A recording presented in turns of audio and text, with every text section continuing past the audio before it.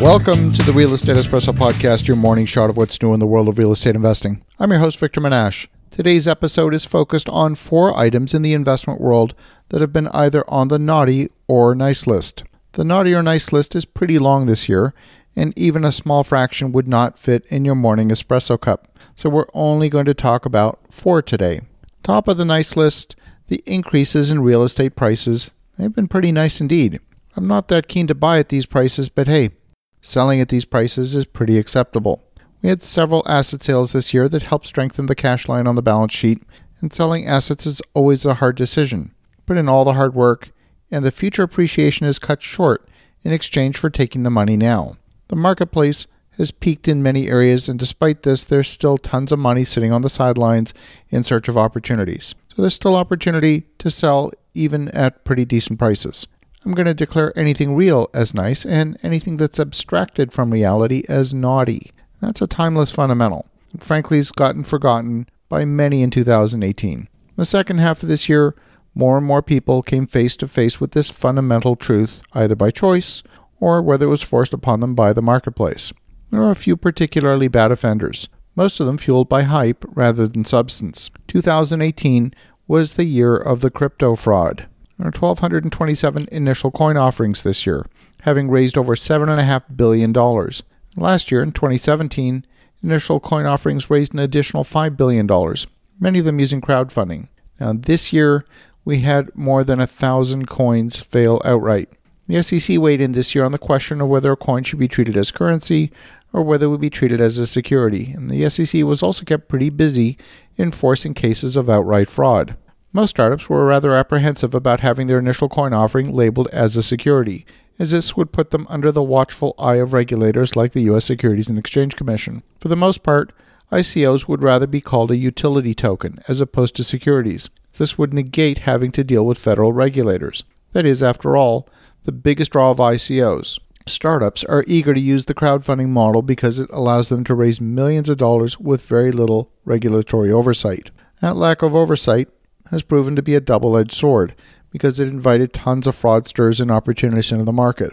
It eventually gave rise to projects like the Useless Ethereum Token, or UET for short. It labeled itself as the first honest crowdfunding project. UET claimed the following: if you're going to give some random person on the internet money and they're going to take it and go and buy stuff with it, seriously, don't buy these tokens. Now, despite not having any product or service, it managed to raise some $200,000 worth of Ether tokens. Some schemes followed the familiar pump and dump model. Many fraudulent players in the market created business models that had no viable economic merit. They attached a worthless token with little or no utility, pumping the value and enticing investors. And once the artificial demand was created, the price was inflated to the desired level, the operators cashed out, leaving investors with worthless coins. Second on the naughty list has been some of the insane exuberance of the stock market this year. That irrational exuberance continued in the stock market until interest rates started to creep up, and finally, some of these insane valuations started to come down to earth. But in the crosshairs of the airletting were lots of late entrants and even some institutional investors. One of the worst offenders is based in Switzerland. Yes, the boring, stodgy Swiss, known for conservative money management, they made the naughty list this year. In particular, the Swiss Central Bank was a major shareholder of U.S. equities. At the end of the second quarter, they owned $87.5 billion of U.S. equities. They took funds that were printed and used it to buy shares in Apple, Facebook, Amazon, AT&T, and many, many others. Switzerland used to be financially strong. Much of the money coming into that country was the result of their legendary international banking secrecy laws. Those rules served to preserve family wealth, but they also were used to hide illegal activity. Over the past decade, those rules have been chipped away at, and there's been a significant flood of capital from Swiss banks and the nation in general. Today, the Swiss national debt is at 133% of GDP, one of the highest in the world, and the central bank tried to use investing in the U.S. stock market as a way to hedge against their growing debt problems. They figured they could print money as a way of solving the problem and then use the leverage of the stock market to solve it. I'm mentioning Switzerland because, quite frankly, they're not the only central bank to work with a different set of rules and accountability compared with you and I.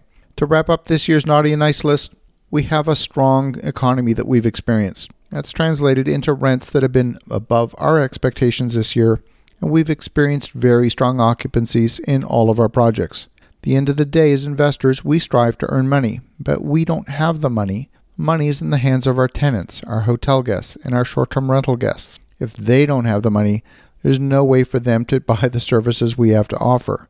There can be no transfer of money, and without that, there can be no accumulation of wealth. So you're thinking about that, ask yourself who's on your naughty or nice list. Have an awesome rest of your day. Go make some great things happen. We'll talk to you again tomorrow.